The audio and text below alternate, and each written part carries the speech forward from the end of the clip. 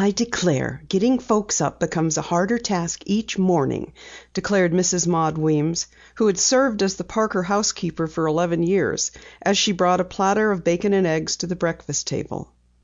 I call and call until I'm fairly hoarse, and all I get in response is a few sleepy mutters and mumbles. The food is stone cold. It's good all the same, praised Penny, pouring herself a large-sized glass of orange juice. There's not a woman in Riverview who can equal your cooking. I'm in no mood for blarney this morning, the housekeeper warned. I must say quite frankly that I don't approve of the irregular hours in this house. Penny and I did get in a little late last night, Mr. Parker admitted, winking at his daughter. A little late. It must have been at least 4 o'clock when you came in. Oh, I heard you tiptoe up the stairs, even if you did take off your shoes. It was only a few minutes after 2, Penny corrected. I'm sorry, though, that we awakened you. I hadn't been asleep, Mrs. Weems replied, somewhat mollified by the apology. I'm sure I heard every stroke of the clock last night. You did? Penny exclaimed with sudden interest. How many times would you say it struck at midnight? I mean the Hubble Tower clock. Such a question, Mrs. Weems protested, thoroughly exasperated. It's a very important one, Penny insisted. My reputation and 5 gallons of gas are at stake, so weigh well your words before you speak. The clock struck 12, of course. There, you see, Penny? Mr. Parker grinned triumphantly. Does that satisfy you? Mrs. Weems, Penny persisted, did you actually count the strokes? Certainly not. Why should I? The clock always strikes 12, therefore it must have struck that number last night. I regret to say you've just disqualified yourself as a witness in this case, Penny said, helping herself to the last strip of bacon on the platter. I must search farther afield for proof. What are you talking about, anyhow?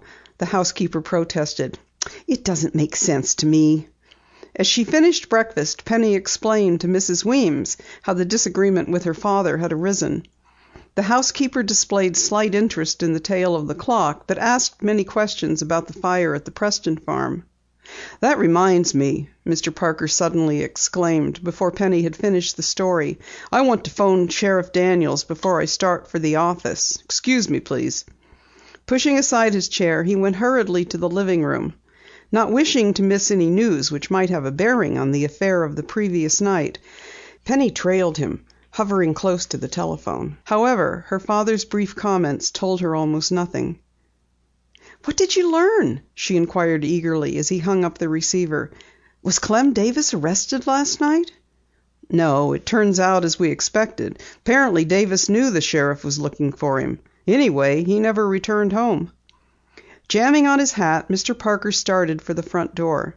Penny pursued him to the garage, carrying on a running conversation. "This rather explodes my theory about Clem not being guilty," she remarked ruefully. "If he were innocent, one would expect him to face the sheriff and prove an alibi."